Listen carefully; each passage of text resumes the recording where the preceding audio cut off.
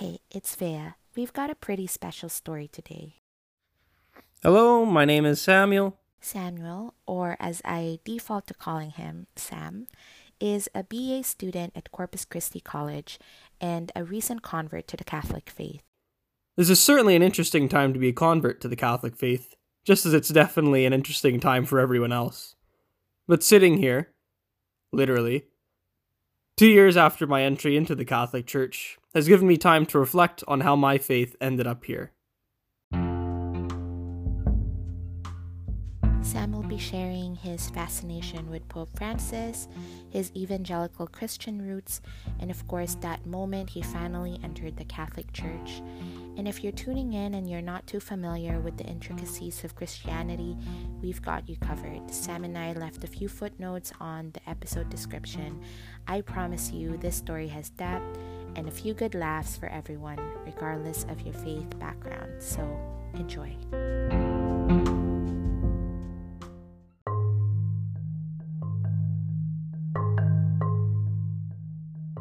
I was born and raised in the Christian tradition, and I find my own family history in the matter interesting.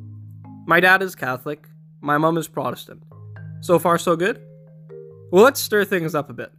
My mum's dad was Finnish Orthodox, my mum's mum is Finnish Lutheran, my dad's mum is Catholic, and my dad's dad was brought up in a church that is the same denomination that my family goes to today, which is a charismatic evangelical church.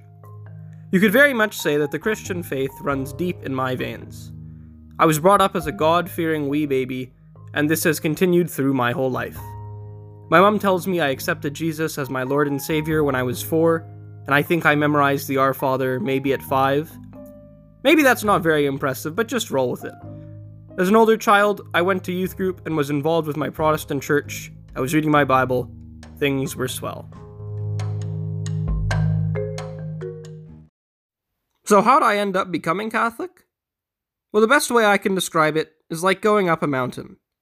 You aren't instantly at the summit, or at the snow line, or wherever. You have to walk up, and up, and up. Before you even realize it, you've already hit the path marker, and you can continue on. A gradual ascent, if I do say so myself. When I was a younger child, my family would go to Mass at St. Michael's in Burnaby. I remember sitting in the cry room with my family, my Thomas the Tank Engine toy clutched in my hand.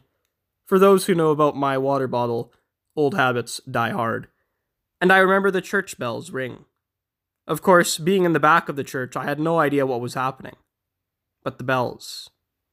There was something just so miraculous about it.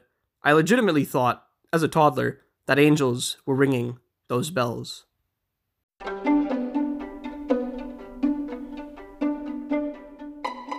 So I wasn't entirely foreign to Catholicism, but where did things start?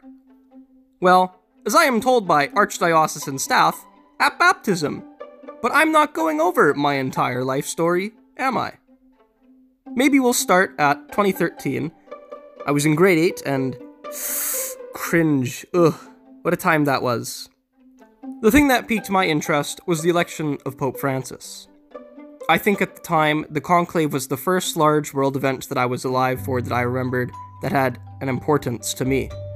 It combined my two favorite things, Christianity and history, into one event that I was alive for and could follow along with and see its results.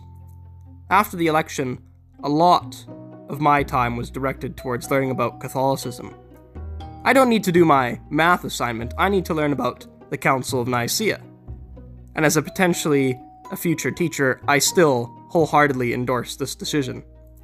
But I started learning, and learning, and learning.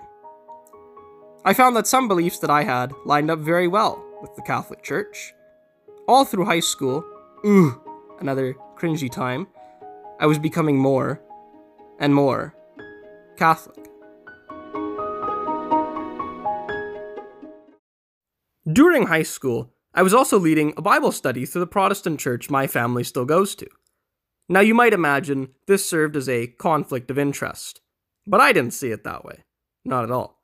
I saw it as an opportunity to bring down the religious icons and incense that I had in my room to set up for Bible study.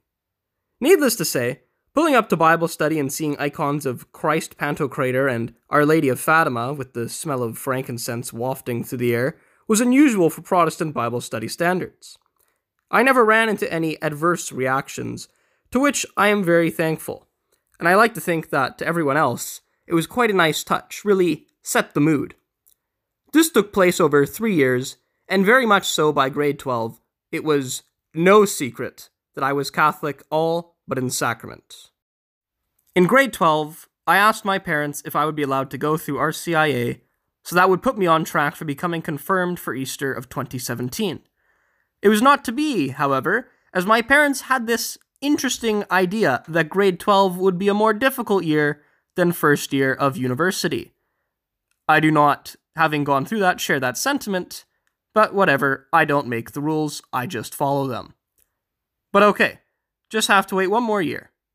I come to Corpus Christi College. I have a countdown going through the entire year. Meet great people, have a great time. Okay, here we are. Finally. Triduum. Holy Thursday. So far so good. Just feeling a bit warm, that's all. I wake up on Good Friday. Bed ridden. Fever. I am not making it to the 3 p.m. Good Friday service. But I cannot, will not, miss Easter Vigil. Whatever it takes.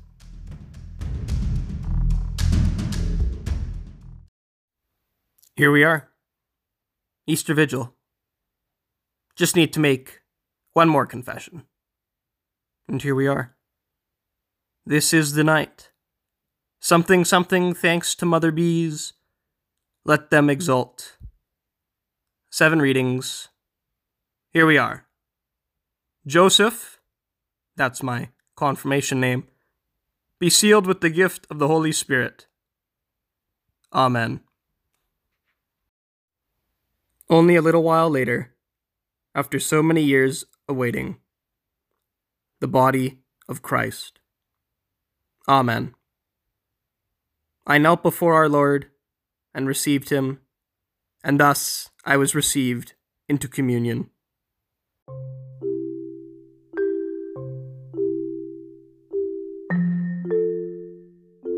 More or less, that brings us to today. It was the most important decision of my life, and I chose correctly, even amidst what is going on in the church or in the world today.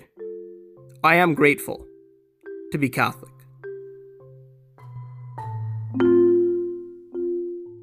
As Vancouver slowly opens up its public places, so is the Catholic Church. We are once more called to gather in communion, but especially with everything that's happening in the world, whether you're Christian or not, whether you're stuck at home or out in the streets working or fighting for what is just, I hope you consider Sam's final words. Thank you so much for spending this time, and hopefully there's something that you've been able to take away, but perhaps what I would say would be the pursuit of faith, whatever it takes.